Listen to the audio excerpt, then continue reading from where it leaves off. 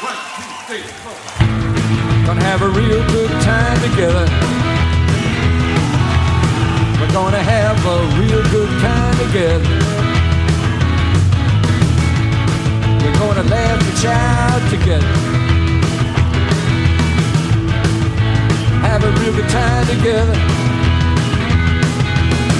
Na na na na na na na na na na. Na na na na na na na na na na. Na na na na na na na na na na. Na na na na na na na na na na.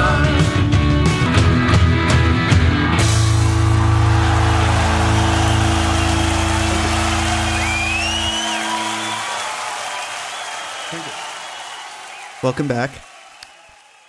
Welcome back. Evan here, And Ian? and the second part of our discussion of Songs for DRELLA from 1990 by Lou Reed and John Cale. Lou Reed and John Cale. And in a sense, Andy Warhol. We gotta talk about the cover. Yeah. Well, we just did, basically. Yeah, exactly. That is how you describe the cover. It's Lou Reed, John Cale, and in a sense, Andy.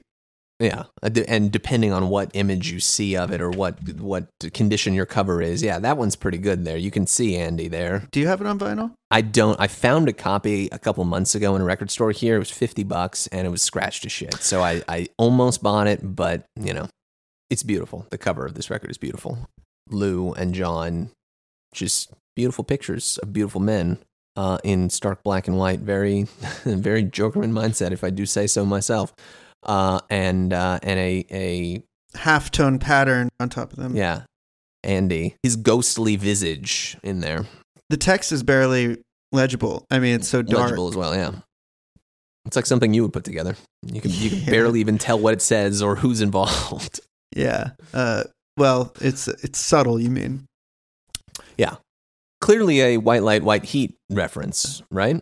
Because that's Billy Name, his tattoo there on the cover of White Light, White Heat, right? Am I remembering that correctly? It's not Billy Name's tattoo, but Billy Name helped to actually produce that image, blow it up and distort it. And you could just barely make it out,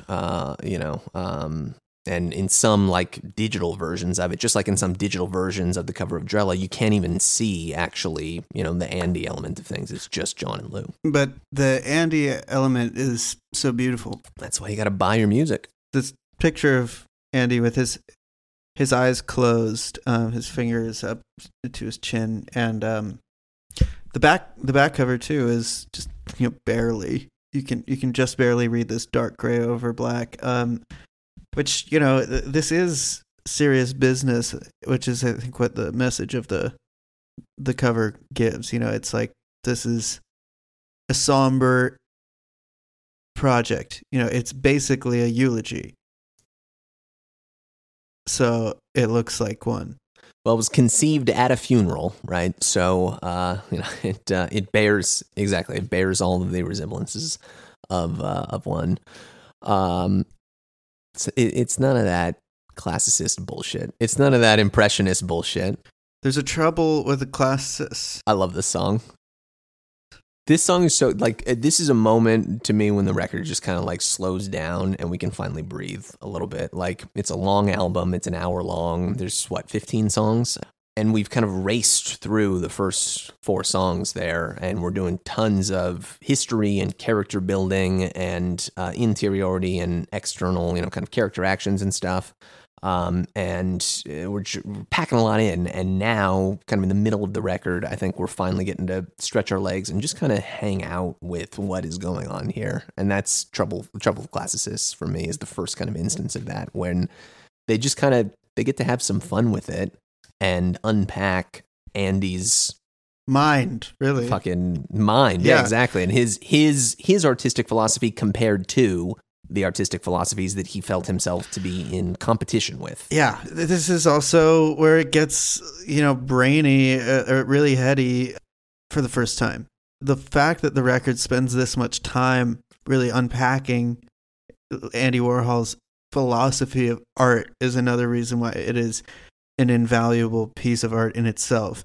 It's so rare to encounter works of art that actually get into the artistic process in a way that's genuine and authentic. We were talking before about Julian Schnabel.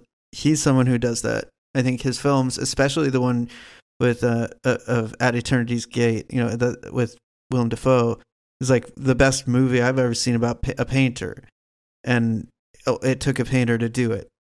David Cronenberg makes great stories with believable artist characters.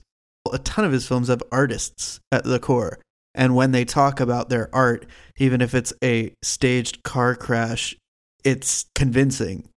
There's a framework because it was made by somebody who thinks in those terms.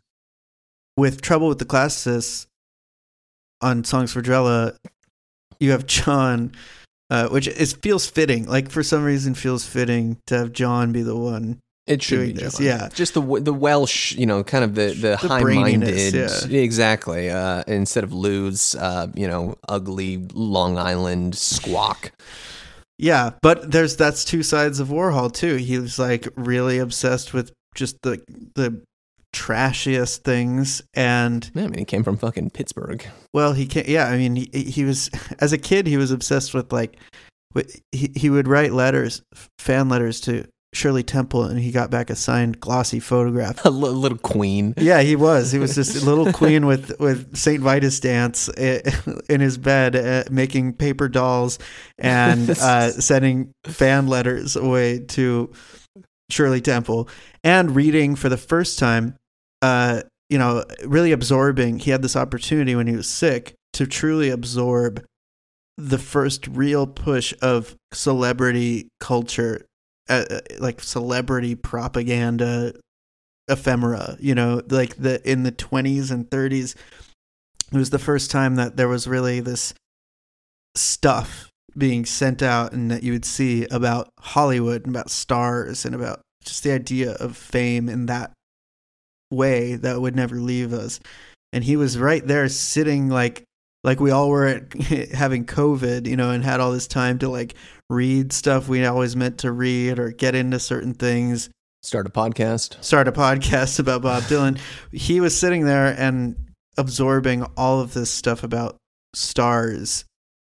And we'll get more into that later, but in the next one. But with Trouble with the Classicists, it's just as informed by that as anything else. Because once you've got a taste of that kind of glamour from someone like Shirley Temple, how exciting is another Rembrandt? That's true about a Rembrandt, but it's not just a Rembrandt, it's also fucking Jackson Pollock. It's called Trouble with the Classicists, but it's not just about them. He's got just as much trouble with Impressionists. And that's what's so fun about this song, is that it is extraordinary character building here. We're just fleshing out who this guy is here. This is not Lou's opinion about the value of any particular artistic school. It's not John's opinion. It's Lou and John's interpretation of Andy's opinion. And it's, it really asks kind of a lot of you as the listener to distinguish between all of the different moving pieces here. It's not something that many people are trained for in today's media climate. Not to toot our own horns or anything, but there are multiple sliding pieces here, and so I just always have so much fun listening to this. And these kind of catty little lines, those downtown macho painters are just alcoholic. It sounds like a Donald Trump fucking statement. The trouble with the classicist, he looks at a tree. That's all he sees, he paints a tree. The trouble with the classicist, he looks at the sky. He doesn't ask why, he just paints a sky.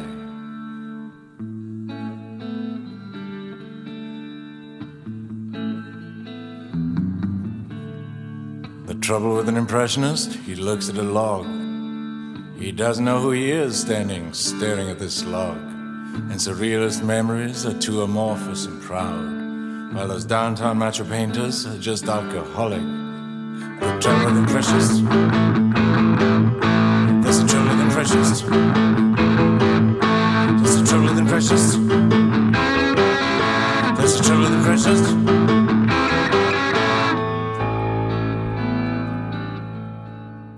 Well, it's true. It's kind of true. I mean, it's sort of true, but it's also not. It's like a totally biased thing to say. Right. As somebody who loves abstract expressionism as much as I love Andy Warhol, I really see the point of critics who would decry Warhol here. We have to put it into perspective. I think right now we need to talk a little about Warhol as a painter. When would you, I don't know if you know, but like what year do you think Warhol first painted the soup cans? Just curious. 54? 62.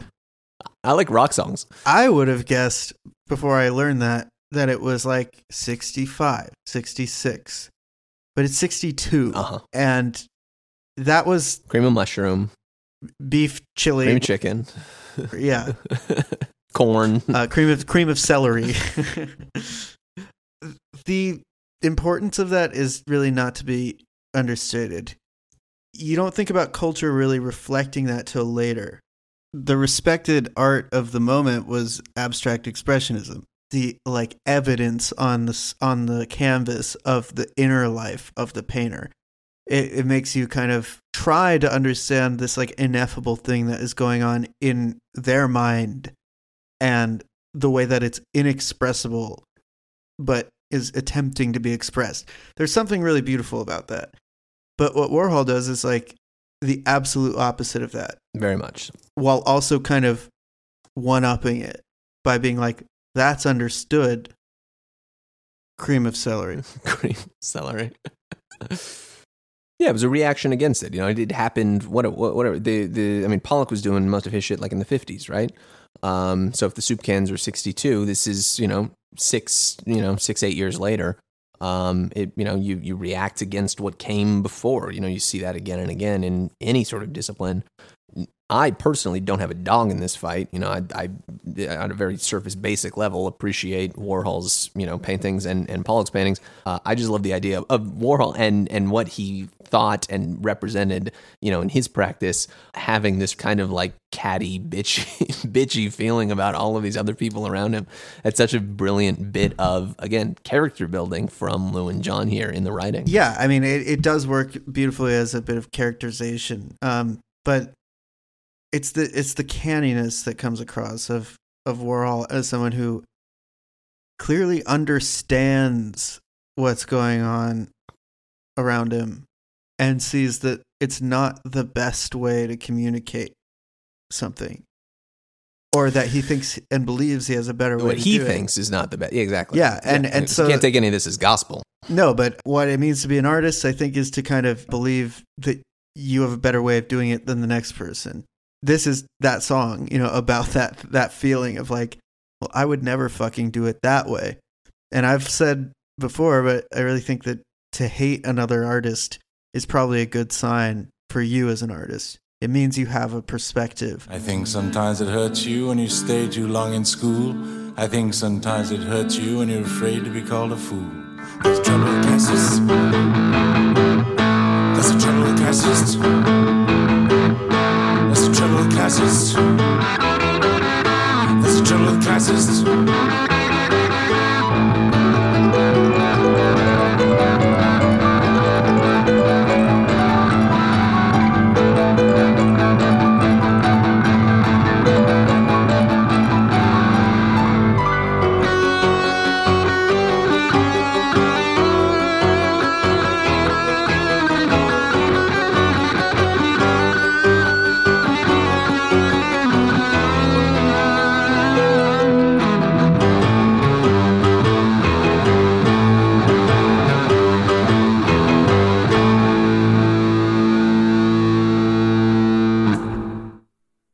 We kind of continue this thread for a couple songs. Like I said, like the middle of this record is a really fun kind of period to just like sort of get into this world and inhabit this mind space that John and Lou have conjured of Andy's here.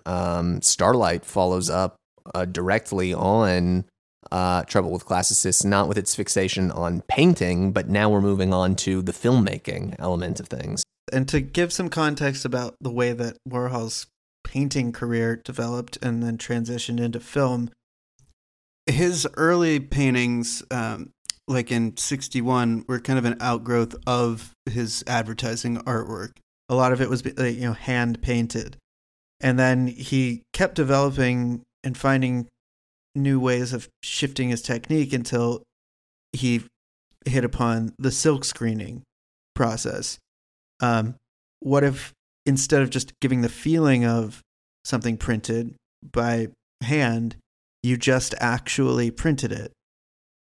And then that is what leads him into film.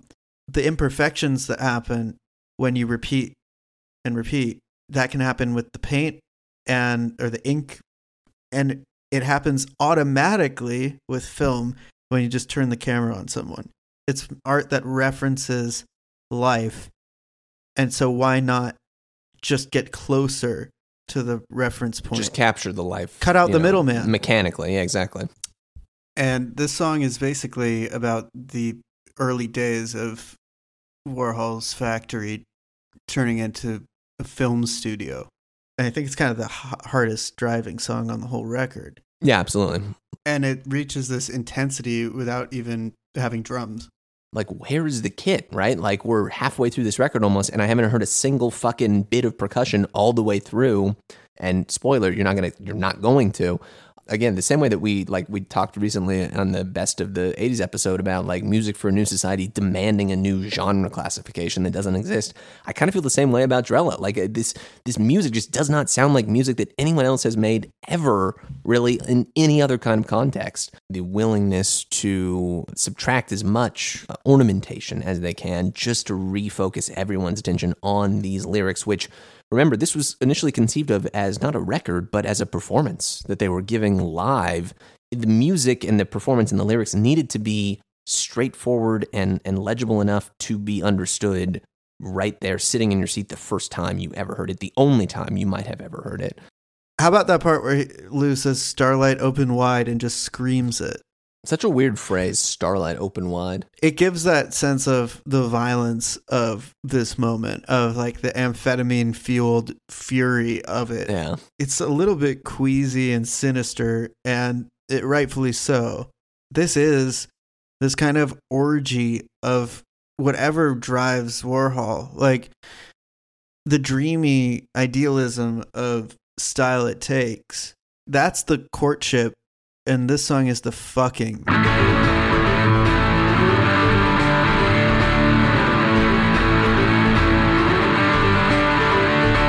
Starlight open wide, everybody is a star. Split screen 8-hour movies, we got color, we got sound. Won't you recognize us? We're everything you hate. And it loves all Hollywood movies. It'll scare you hypocrites to death. You know that shooting up's for real. That person is screaming, that's the way it really feels. We're all improvising 5 movies in a week. If Hollywood doesn't call us, we'll be sick. There's this frenetic, orgiastic quality to the song that comes from this discovery of I can just shoot people and see what they do. And finding all these people who want and desire nothing more than to be the one he's doing that with. The song sort of revels in this sick thrill of breaking the rules. It's very sexually charged. Starlight let us in that magic room. We've all dreamt of Hollywood, it can't happen too soon. Won't you give us $1 million, the rent's due? And he'll give you 2 movies and a painting. Starlight open wide.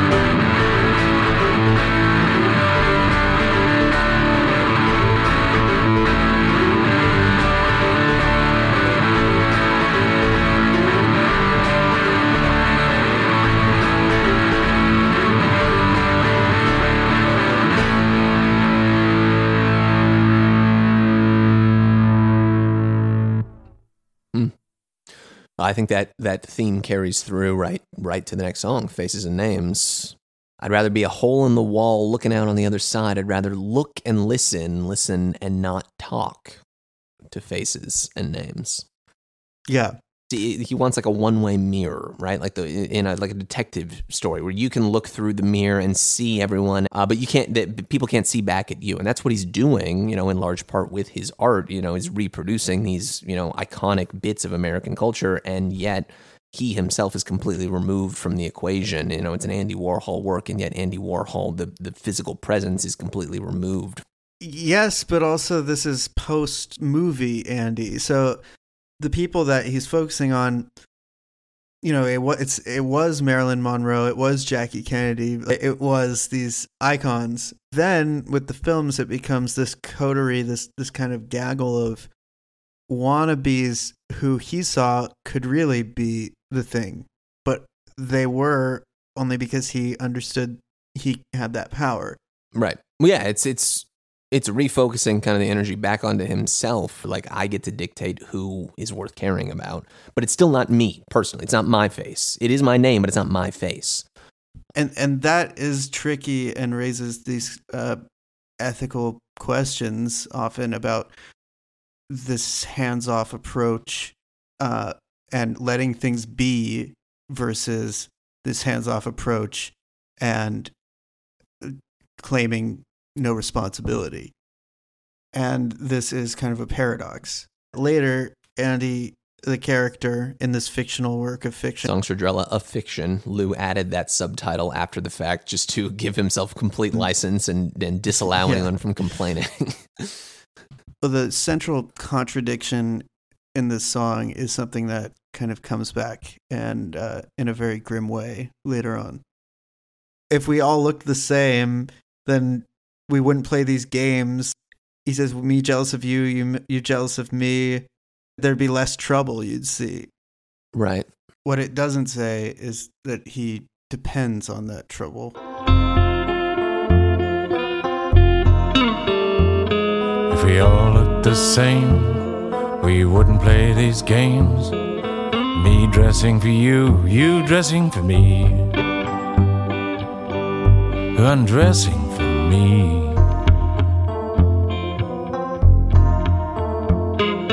Faces and names, if they all were the same, you wouldn't be jealous of me, or me jealous of you.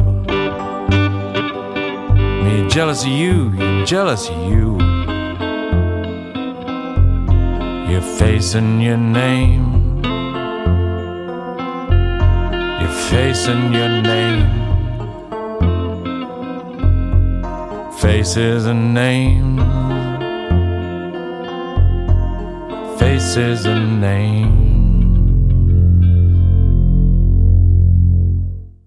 It's complexifying what's come before. This, I think there's this 4-song like mini suite here in the middle, and this is the third of the 4 that like really kind of just digs down into, again, John and Lou's interpretations of their subject here and his entire kind of ethos and worldview. Yeah, I mean, just to say one last word about faces and names, Andy Warhol was really self-conscious about his face and the way he looked. And in the song it says, I always fall in love with someone who looks the way I wish that I could be. Could be, exactly. It's the whole thing behind the superstars. Right. Visual intimacy. The other irony, of course, being that Andy himself had such a distinctive physical visage, the way that he looked, the way that he dressed, the way that he carried himself, and was also putting himself in position, going to fucking Studio 54, putting himself in position to be seen and photographed. And be seen, yeah. Exactly, and committed to, the visual ledger of the 20th century, in American history, one of the most distinctive artists. Like, I don't fucking know what Jackson Pollock looks like, but I know damn well sure what Andy Warhol looks like. He was bald. Sure, that makes sense. Macho. High T. Images. Oh, images. This is the most John and Luke. This is kind of like Black Angel's Death Song, the sequel, man. Totally.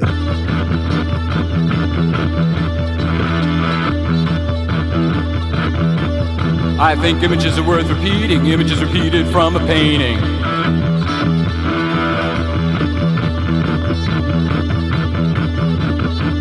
Images taken from a painting, from a photo worth re-seeing.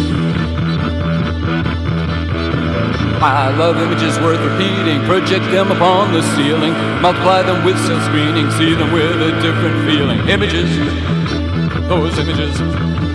Images, those images.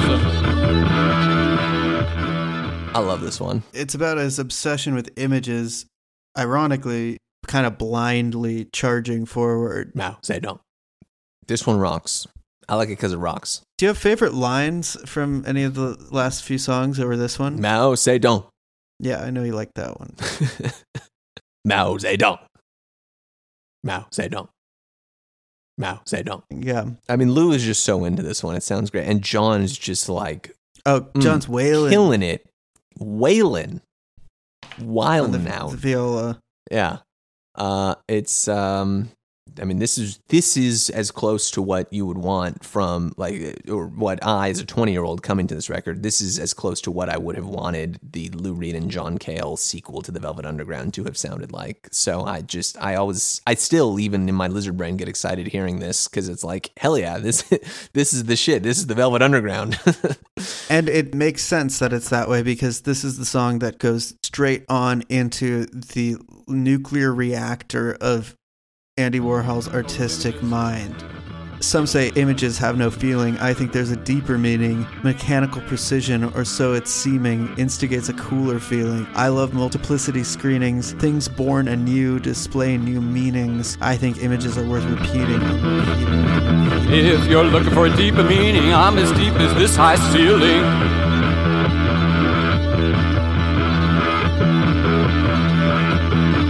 If you think technique is meaning, you might find me very simple.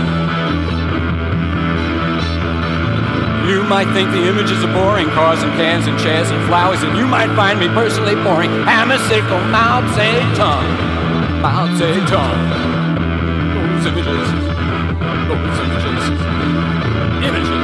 And it's worth noting, a lot of the lyrics to this record are drawn from Andy Warhol's diaries, which were not even published at this time and have since been. But many of these lines are Warhol verbatim, in his own words. I Hate Lou, for instance, is definitely one that comes straight out of there. I Hate Lou, I really do, which, we'll get there.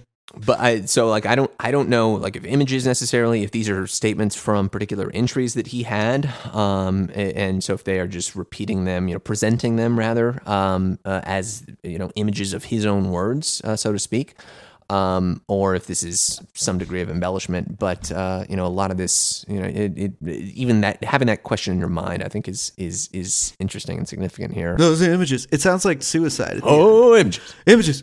Those images. Yeah, exactly. Images. Those images.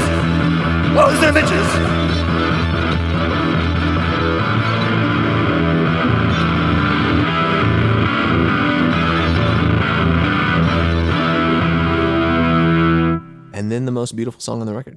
Let us hear this take. When that organ comes on after that beautiful kind of strumming entry from Lou on the guitar, and like maybe one of a few instances, I should say, of Lou actually bothering to like kind of sing some lines instead of just stating them. It's just, especially coming after, we're out of the kind of hang out in Warhol's mind statement at this point, where we've picked up with the narrative once again. And there is absolutely an expository element to it. But I just, the way they come back to the title, slowly slip away, that refrain, as expository and name droppy as the rest of the song can be, when you get that kind of crux, when you're hanging this song off of that crux, and then it also sounds the way it does, it's great. It's a song about the period where people were starting to tell Warhol that the factory as it existed was not sustainable. It was becoming too volatile, too unpredictable, too much crazy drama, and too much of an open house. Friends have said to lock the door and have an open house no more. They said the factory must change and slowly slip away.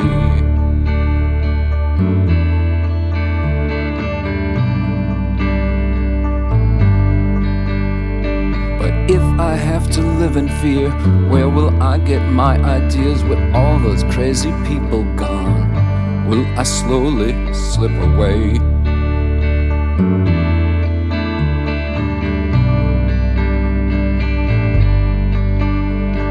Still there's no more Billy name.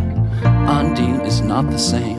Wonton and the turtle gone. Slowly slip away. Slowly slip away. It's Warhol ruminating on those warnings about things needing to change and ultimately deciding, I'm not going to be inspired if I change things. Right.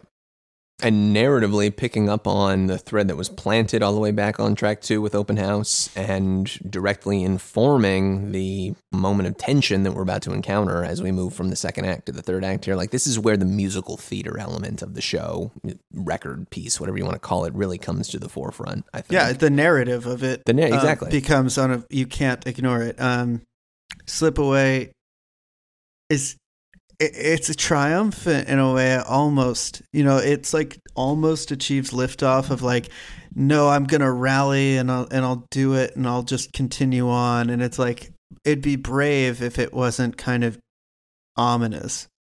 Yeah, it's both, exactly. There's like an acknowledgement of the, he's sealed his own fate here. There is a beauty and a admirable quality to the decision, but at the same time, according to the narrative at least, this decision is what kind of dooms him ultimately. Yeah. It's a really strongly, like, effectively conceived, character study, on Lou and John's part as writers here. Because the romance of Warhol comes across again. This like genuine romance. What will I do? Like, where will I get my ideas with all those crazy people gone? That's where he really is as like a romantic figure.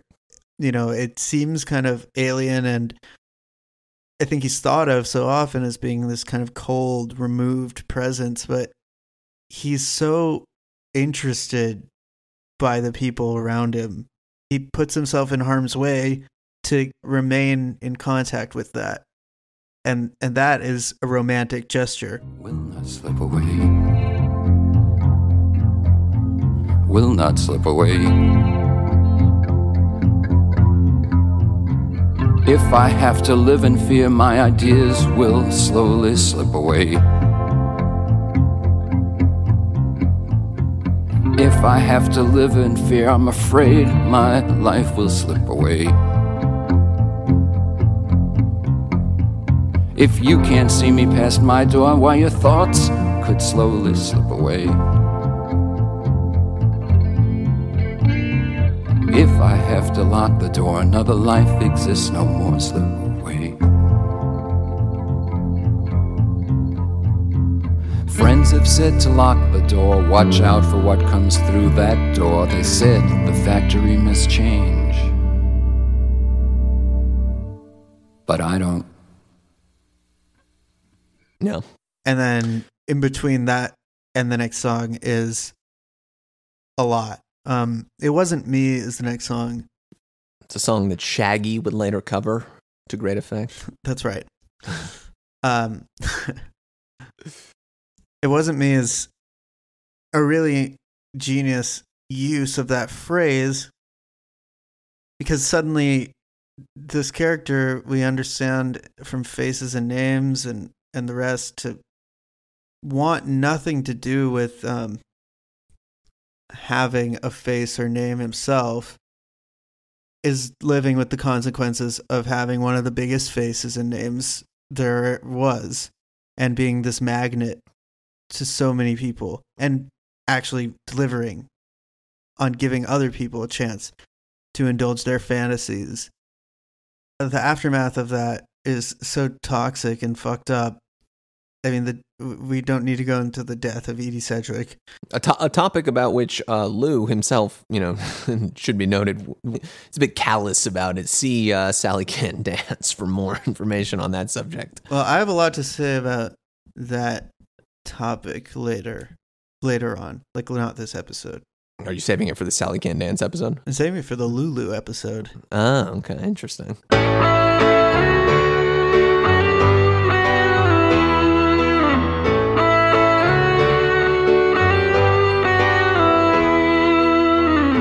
Wasn't me who shamed you. It's not fair to say that. You wanted to work, I gave you a chance at that. Wasn't me who hurt you. That's more credit than I'm worth. Don't threaten me with the things you'll do to you. Wasn't me who shamed you. Wasn't me who brought you down. You did it to yourself without any help from me. Wasn't me who hurt you. I showed you possibilities. The problems you had were there before you met me. I didn't say this had to be. You can't blame these things on me. It wasn't me, it wasn't me, it wasn't me. I know she's dead, it wasn't me. Yeah, I don't think that there's any sort of judgment ultimately. Like I don't think John and Lou were coming down on Andy's side or not on Andy's side really at any point throughout this record. I think they love the man clearly and they appreciate him for what he did and for who he was and what he accomplished as an artist. But at the same time, again, like we've talked about, this record is made by two individuals who knew the man personally, individually as a human being, you know, someone that you could just like be kind of bitchy to, or who would be bitchy back to you, someone who, you know, would just annoy you. And so it's motivated or animated by, you know, a real third dimension that anyone else like you and I, or another observer just wouldn't have known, wouldn't have understood. And so a song like this, I think, clearly is, you know, Lou and John's interpretation of Andy's reasoning behind, you know, his lack of guilt, you know, or lack of complicity in any of these situations with people like Edie Sedgwick. But at the same time, I don't think that this is, again, the artists here, Lou and John, giving Andy a free pass and just saying the way that this song reads, these lyrics, this is what we believe, right? I don't think that that is exactly what's happening at all. This episode of Jokerman Podcast is brought to you by Factor Meals. Factor, America's #1 ready-to-eat meal kit, can help you fuel up fast with chef-prepared, dietitian-approved, ready-to-eat meals delivered straight to your door. Folks, it's fall. Bob Dylan is going back out on tour. You might be running around all across the country trying to catch each and every one of these shows, and Factor Meals can help you do just that. If you're too busy to cook, but want to make sure you're eating well, Factor will help you skip extra trips to the grocery store and all the chopping, prepping, and cleaning up too, while still getting the flavor and nutritional quality you need. If you're looking for calorie-conscious options, try delicious dietitian-approved Calorie Smart meals with no more than 550 calories per serving. So this September, get Factor and enjoy eating well without the hassle. So head to factormeals.com/Jokerman50 and use the code Jokerman50 to get 50% off. Again, that's code Jokerman50 at factormeals.com/Jokerman50 to get 50% off. Namaste to our friends at Factor Meals. You know, we talked about Lou kind of recognizing Andy and his presence, and especially his relationship to the Velvets, as a sort of protector, a conservator of what they were doing, keeping it from being adulterated and changed, letting it be itself, letting the people who were in the films be themselves, letting the soup cans be themselves, letting the car crashes and anything he made his subject exist as itself, and trying to present it in a way that causes the viewer to reflect on it. And that's the nature of his art. And at the same time as that can be recognized as being a protector of the thing or a steward of the subject, it's also, in the wrong circumstances, negligence. It's letting things happen. It's being irresponsible. He doesn't bear any responsibility in making the fame or the legend behind Jackie Kennedy or Marilyn Monroe. And these other people he does. They wouldn't have been celebrities if he hadn't turned his fucking camera on and pointed at them in the first place. And so everything that comes along with that, to what extent does he bear some degree of responsibility? And there's no answer here. There's no firm answer that's written in stone. Everyone has their own take on it, but it's a tricky question and something you wrestle with. Yeah, it's an ethical question about did he let this happen to these people? And it really is kind of a genuinely disturbing thing to ponder. And I think what this song does is suggest that he was disturbed by that and couldn't figure it. He didn't, I think the song suggests that he knew on some level he had some culpability there, even if he didn't actually do anything about it, especially because he didn't. Again, the lady doth protest too much. Wasn't me. Yeah. I already told you I wanted to be a robot or a machine. Right, exactly. He's not my not. fault. He's not. I didn't tell you to slit your wrists. Oh, Yeah. That line's so brutal. I didn't tell you. Yeah. I mean, and R.I.P. To Edie Sedgwick and the rest. Emery, I mean, everyone else. it really was. I mean, that's something that we're not going to solve here on Jokerman Podcast. Certainly not. It's something that this record, I think, bravely addresses. Valerie Solanas. Well, here's the actual result Here of we all go. that. We're in the third act, baby. June 3rd, 1968, Valerie Solanas walks into the factory and shoots Andy Warhol, shoots art critic Mario Amaya, and attempts to shoot Warhol's manager, Fred Hughes. She was a writer who wrote the Scum Manifesto. Society for Cutting Up Men. She was the only member. You don't say. By all accounts, she suffered a lot of horrible abuse at the hands of men.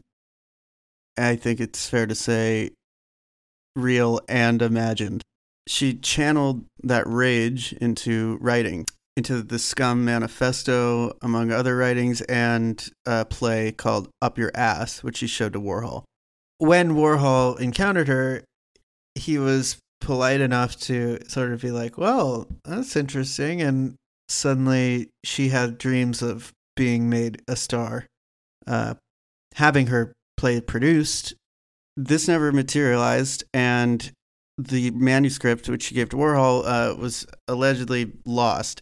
She became convinced that this was a deliberate act of sabotage by Warhol against her, to discredit her, to steal her ideas and produce it anyway without her involvement, and decides to kill him. The nature of her grievances against Warhol are, I think, really complex, and there's a lot you can read about, a lot of minutia that can be gone into, but what we need to know here is that for Lou Reed, it's not complicated. And that's what he goes into on the song, I Believe.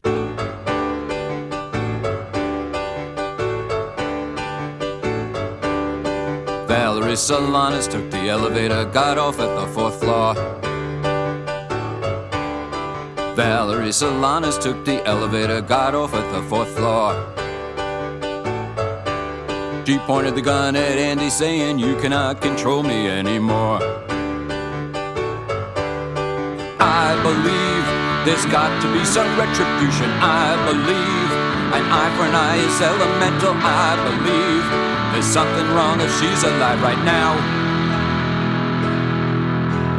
Her first two shots miss, but the third goes through his spleen, his stomach, his liver, his esophagus, and his lungs. Fucked him up for the rest of his life. Everyone thought he was going to die. The paramedics thought he was dead. And we're picking up on the dramatic threads initially laid down in Open House once again and brought back in Slip Away. Now we are really at the the major incident here as we transition into the third act. But it's not only concerned with Valerie Solanas and the shooting, right? It's also concerned with the aftermath of that. Andy said, "Where were you? You didn't come to see me." Andy said, "I think I'd die. Why didn't you come to see me?" Andy said, "It hurt so much they took blood from my hand." Words that he spoke to Lou himself. Yeah. Lou is speaking from personal experience there. And once again, like, I think coming after something like It Wasn't Me, where there's this very ambivalent and unclear resolution, lack of resolution even, to Andy's responsibility towards these people in his orbit, that again could be part of the reason why you're not going to see him in the hospital after he's been shot. Not saying that that's the right decision that Lou made at the time either, but it's a very complex. This is a heavy thing from top to bottom from everyone involved. Yeah, to hear Lou sing those lines, "Why didn't you visit me? Visit me? Why didn't you visit me?" And to know that the way Warhol died years later, no one was there. Exactly. It's very intense foreshadowing of that, and it's perfectly fitting as the climax of the piece because it's really focused on that core theme of responsibility. Right. Like you said, Warhol's responsibility to the people he brings into his world. It paints this picture, the song, of this horrific act of violence, and it also brings up the thought that what spurred this to happen is sort of a nightmare version of the kind of tension and hostility Lou has felt for Andy and vice versa. Except now Lou is seeing it from the outside and he's fiercely protective and wrathful because it lays bare these deep feelings of connection and love he has for Andy. This wrath and righteous anger that is pouring out of Lou here is directed primarily at Valerie Solanas, but it's equally at himself for not doing enough. And that's the Lou in 68 in the moment, feeling this shock and fury. And this other layer too of Lou in 89, 90, looking back at himself thinking, how did I fail to be there for my friend? Lou says some really hostile and nasty things in the song. I believe being sick is no excuse. I believe I would have pulled the switch on her myself. I believe there's something wrong if she's alive right now.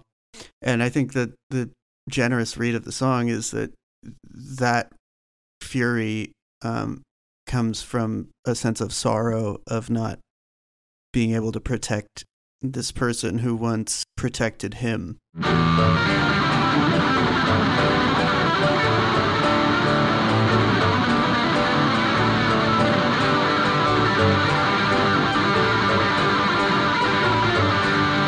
I believe there's got to be some retribution. I believe there's got to be some restitution. I believe we are all the poorer for it now. Visit me, visit me. Visit me, visit me. Visit me, why didn't you visit me? Visit me, why didn't you visit me? Visit me, visit me. Visit me, why didn't you visit me?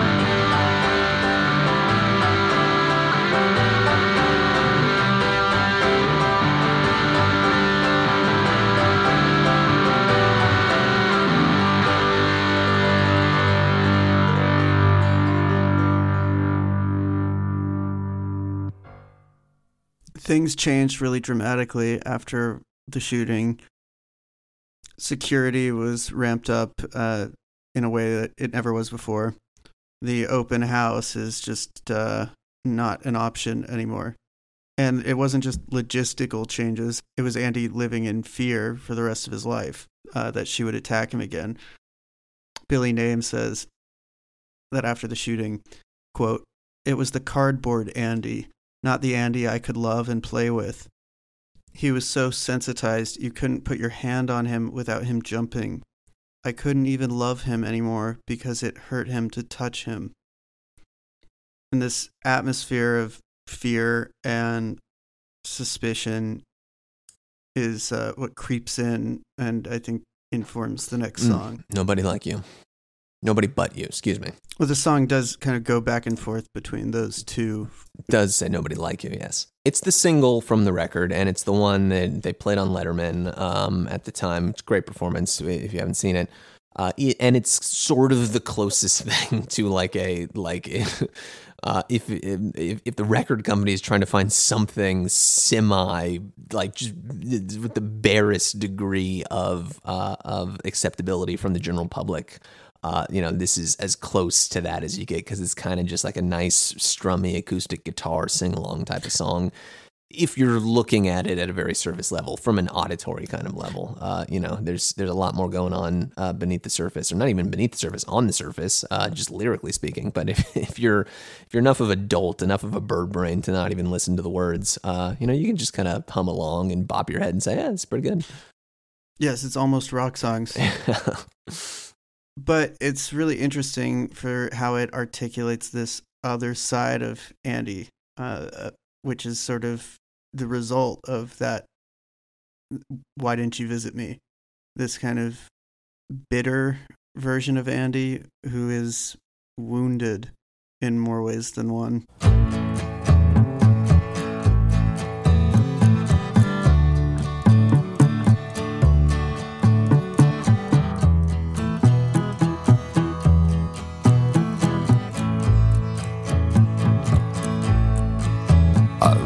Care a lot,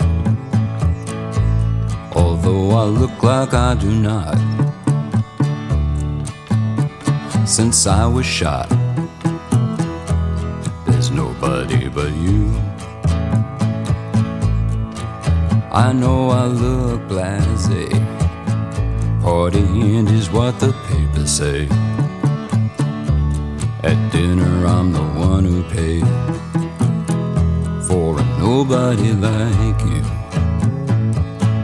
Nobody but you. A nobody like you. Since I got shot, there's nobody but you. That first line, I really care a lot. Although I look like I do not. That can mean a lot of things at once, and it does. It means I care a lot, I really care about you, right? And I care a lot, so don't cross me. Right, the power dynamic inherent in a relationship between Warhol and one of his subjects. The song plays a lot with this idea of Warhol now knowing he has this power to decide who gets to be somebody. Yeah. And as a way of protecting himself and out of bitterness, he's kind of like, what if I just decide you're nobody again? Yeah. How would you like that? It's a very double-sided sentiment, It's like you understand why this guy is having a hard time. We just went through him getting fucking, an assassination attempt on him. You get it. You're on his side from that angle. But at the same time, he's being just like a shit towards these people that are around him. People that he was just claiming a moment ago. It wasn't me. It wasn't my fault that you slit your wrist and fucking overdosed on pills and shit. Like, it's a really nuanced and real, hard, brutally honest kind of portrait of this individual. And it doesn't let anyone off the hook. Exactly. Least of all Lou in the context. Like Lou is one of the reasons why he has this kind of feeling of being lonely at the top.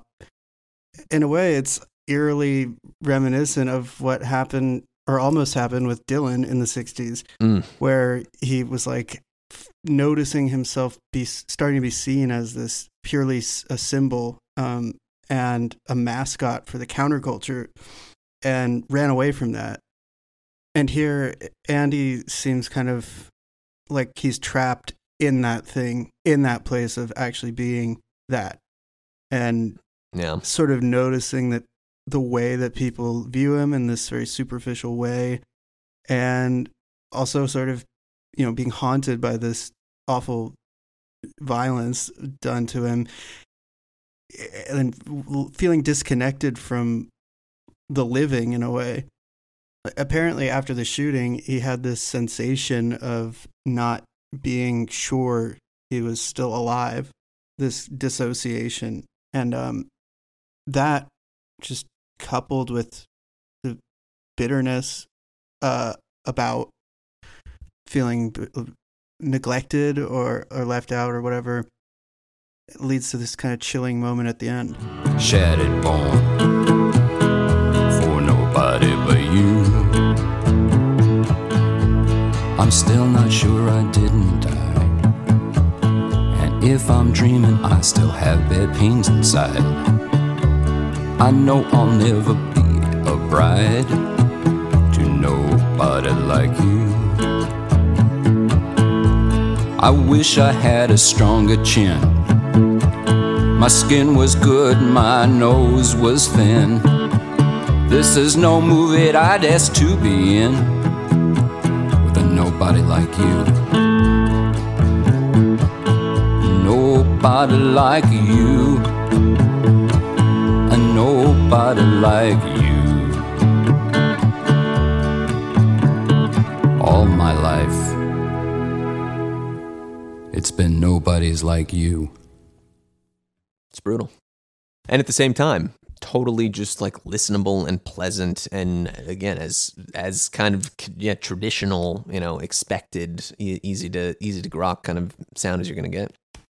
Next song, not so much. We're getting close at this point, and any sort of rose-colored glasses element that you might expect, if you conceive of this as just like Lou Reed and John Cale remember their friend. That's not that's not what's going on here. Talk about haunting. A dream. Pulled almost entirely directly from the diaries, as far as I know. Lou wrote a lot of this on his own, apparently, according to his side of the story, at least. John went off on a tour in Europe around this time, and he conceived of it as like, let's do a sequel to The Gift, where we're like doing a short story.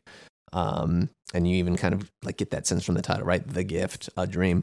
But Lou decided to turn it into a dream instead of a story, and take some additional dramatic license along with this and paint this extraordinarily vivid, horrifying song, I think, that has more in common with something on Music for a New Society than it does with anything else. And then gives the song to John, or has, I don't know if he gives the song to John, but somehow the two of them decide this is a John song, not a Lou song. And again, I think that has something to do with the side of the man, of Andy, that they're trying to cast a light on to here, because we are getting close to the end now. And this is a guy who is alone at this point in his life, and sort of lost, and is a character deserving of pity. I think John isn't singing here. I think this is the most deadpan kind of performance he gives on the whole record, lyrically speaking. But it's a really gentle, and musically, it's just really unsettling, all the way through. These discordant kind of piano notes that you get that bear some degree of resemblance to Small Town from earlier, and yet at the same time bear no resemblance to Small Town, whatsoever. It's like looking at it through a funhouse mirror. It's I don't know. It really kind of gives me the heebie-jeebies here at the end, in a really great way, in a very effective way. A very, very powerful song, quote unquote song. It's a great acting performance. Yeah, performance. And it's a great, it was apparently culled from various parts of the diaries. And the choices made are incredible for the way that they create this whole monologue. It is a dream, so it's a dream sequence, and that is played in a very interesting way, where if you're not listening carefully, you might not realize that things don't actually make sense in it.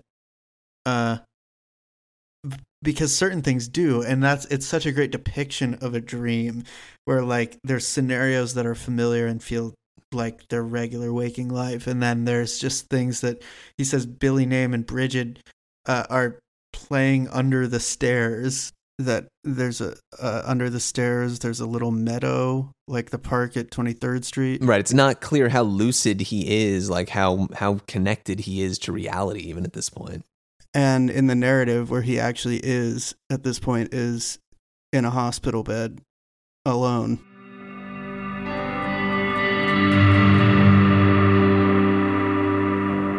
It was a very cold, clear fall night.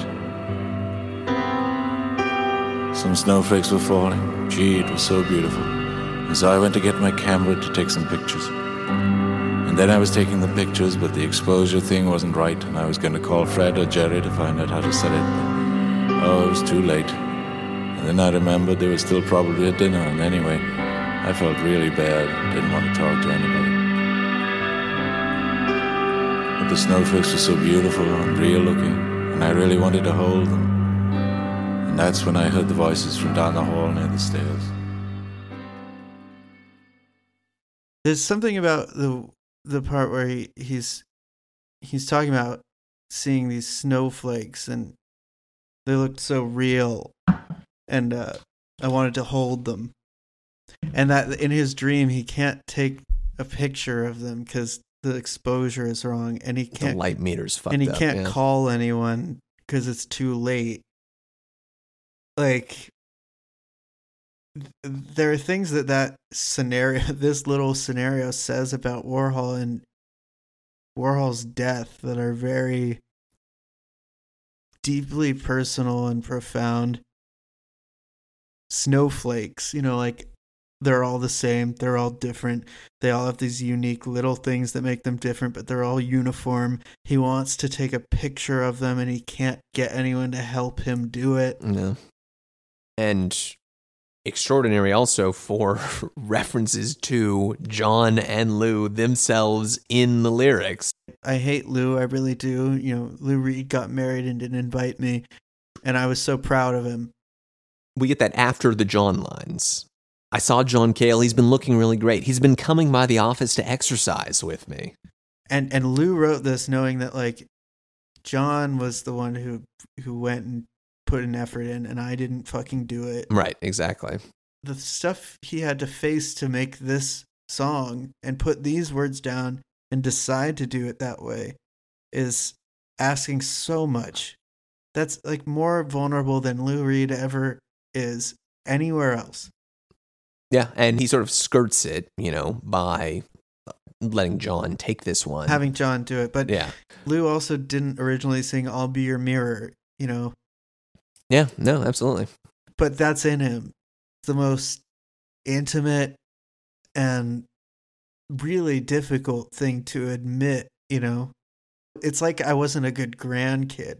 Like I didn't visit my mom or dad. Well, that's what I was just going to say. You really get at this point this familial dynamic here, right? Where Lou and John are brothers, and Andy as the father, and Lou is maybe the older brother who has struck out on his own and neglected his family and doesn't care about them anymore. And we know from Lou's own personal experience as a son in his actual family that is very much what happened.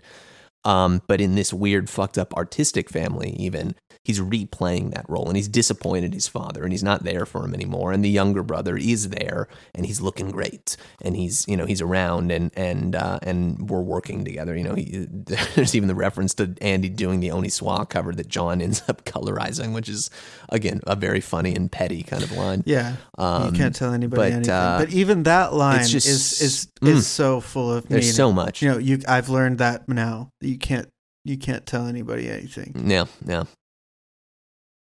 What you get at this point with Andy as a character is, I think, so profoundly complex and dignified. And it's dignified because of how deeply compromised Lou makes himself within that. Just to know that he made that happen. He made those choices to include those bits. Lou Reed got married and didn't invite me. Is it because he thought I didn't invite too many people? It's like actually it's really painful.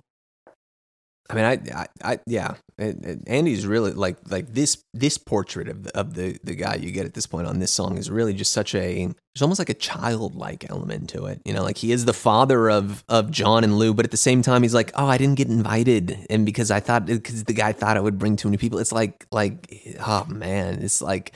And that line of the park where all the kids are playing frisbee. It'd be great to do an article on that in the magazine, but they'll just tell me I'm stupid. Right, exactly. But it's my magazine anyway. I should hold my ground. Very Trumpian once again. Yeah, it is. It's my magazine.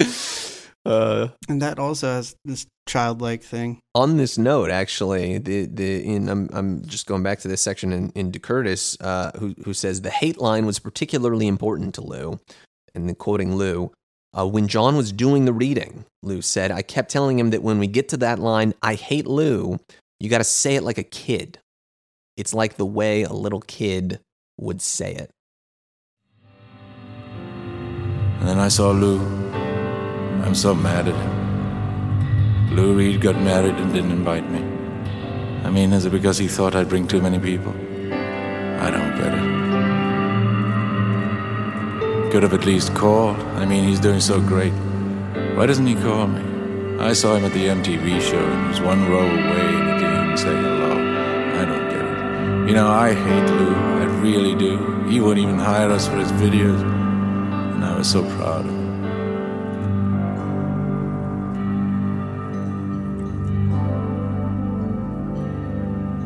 I was so scared today.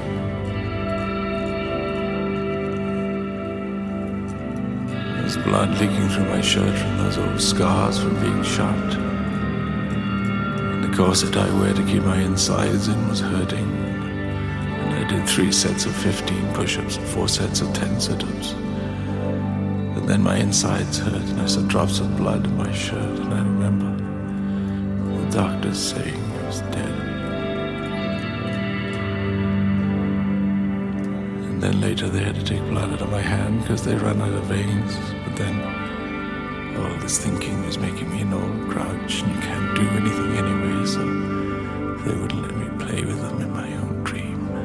I was just going to have to make up another, and another, and another.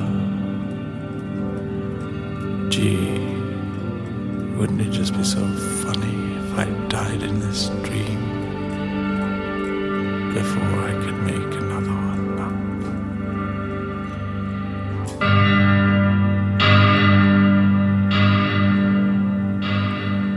And nobody called.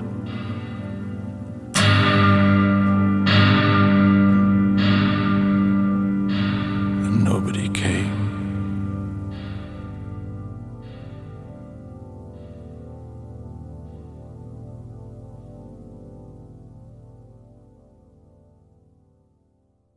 If the whole fucking project needs to be boiled down to one song again, quote unquote, A Dream, it's all in here. Yeah.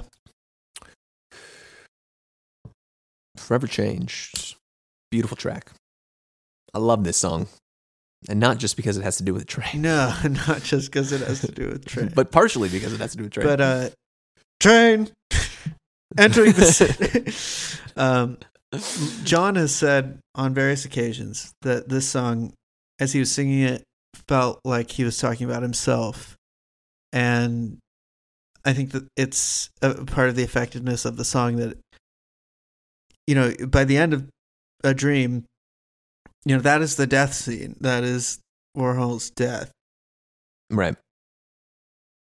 And Forever Changed is it's John's coda. And then there's another one to really cap it off. But this is John's moment of paying his respects, is how I view this one. Yeah, totally. And rightfully, because it is John's, it's simpler. It's remembering this man as he would have wanted to be remembered. It's remembering him as a hero, as an artist, as someone who came from Pittsburgh, you know, albino, gay, and fatty, and then, you know, remade his life and achieved everything that anyone could ever hope to. And it's got this driving, anthemic, emotional piano riff that takes you all the way through. Lou's guitar is, you know, pretty heavy as far as those things go. It's just a really exciting song, I think. it kind of like brings you back to the very beginning. Andy Warhol was 20 years old when he got to New York for the first time. And he never felt at home anywhere else. And he just made it happen. Nobody except Bob Dylan is that guy. Right. Like, just wanders in knowing what they want to be. Another 20-year-old who shows up in New York one day and then just so happens to change the fucking world. And instead of wanting to be Woody Guthrie, Warhol wanted to be Truman Capote. And he went and sent him letters on his stoop. He would basically just literally hang out and send him these letters like "Happy Thursday, Happy Friday," with little drawings. What is the line in Small Town? Lisping Capote, my hero. Lisping Capote, my hero. Oh, you think I could meet him? That was real. Like, he actually was obsessed with him, and Capote was like, "This is an annoying reply guy." Right. Just goes to show, as annoying of a reply guy as any of you out there may be, you can have your own annoying reply guy. Truman Capote really thought that Andy Warhol was just, I think in his own, like, to paraphrase, but basically said, this is like one of those fucking losers, like this sad people who you just know nothing's ever going to happen to. And that's how a lot of people viewed Andy Warhol. And they were just the wrongest people of all time. This song is about forever changed, and it's said, it's phrased like I was forever changed by my experiences and by my travels. You know, Warhol traveled the world, and all these things that happened to him that left a mark and made him the person he became. But I think it's really talking about his impact on the world, and that the world was forever changed by him. It's the other way around. But he was humble enough to feel like he was changed by the world. And I think it's the people who feel that way that are the ones who actually change things for the better for everyone else. Gotta get to the city, get a job, gotta get some work to see me through. My own life's behind, I see it receding. My life's disappearing from view. Hong Kong and I was changed. Burma, Thailand, and I was changed. A few good friends to see me through. Henry and Bridget to see me through. Only art to see me through. Only heart to see me through. My whole life's disappearing from view.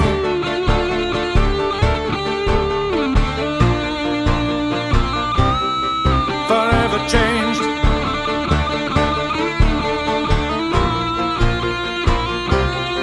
Forever changed.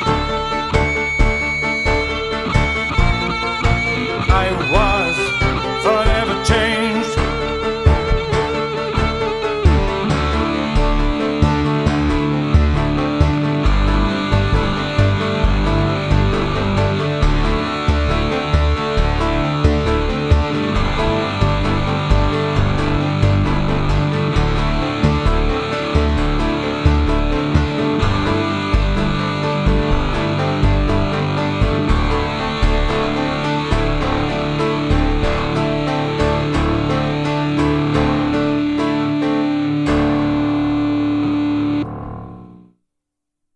I don't even know what to say about the next song because I feel like we should just let it play. Yeah. What else? Like, there's nothing to say about it. Yeah. Hello, it's me. It's Lou. This is, yeah. Anything that we could say about it, I think Lou says better himself in the song. Yeah.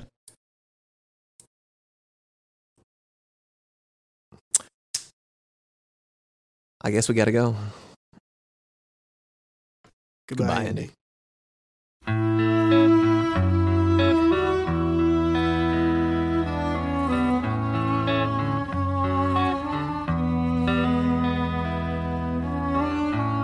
Andy, it's me. Haven't seen you in a while. I wish I talked to you more when you were alive. I thought you were self-assured when you acted shy. Hello, it's me.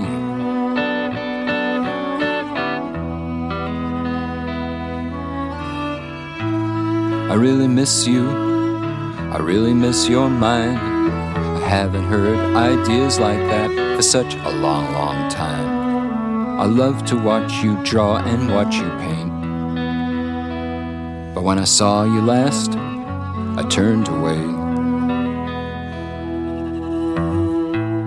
When Billy Name was sick and locked up in his room, you asked me for some speed. I thought it was for you. I'm sorry if I doubted your good heart. Things always seem to end before they start. Hello, it's me. There was a great gallery show. Your cow wallpaper and your floating silver pillows. I wish I paid more attention when they laughed at you. Hello, it's me.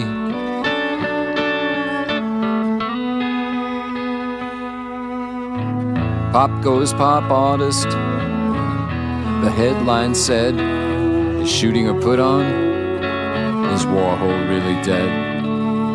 You get less time for stealing a car. I remember thinking as I heard my own record in a bar. They really hated you. Now all that's changed. But I have some resentments that can never be unmade. You hit me where it hurt, I didn't laugh. Your diaries are not a worthy epitaph. Well now, Andy, I guess we've gotta go. I wish some way, somehow, you like this little show. I know this is late in coming, but it's the only way I know. Hello, it's me. Good night, Andy.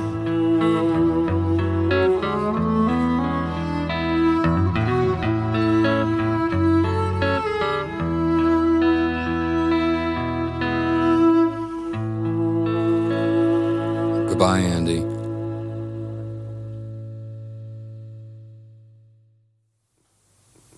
It's I'll Be Your Mirror, a song about that whole business of Warholism, if you like, of reflecting back to people what they want to see.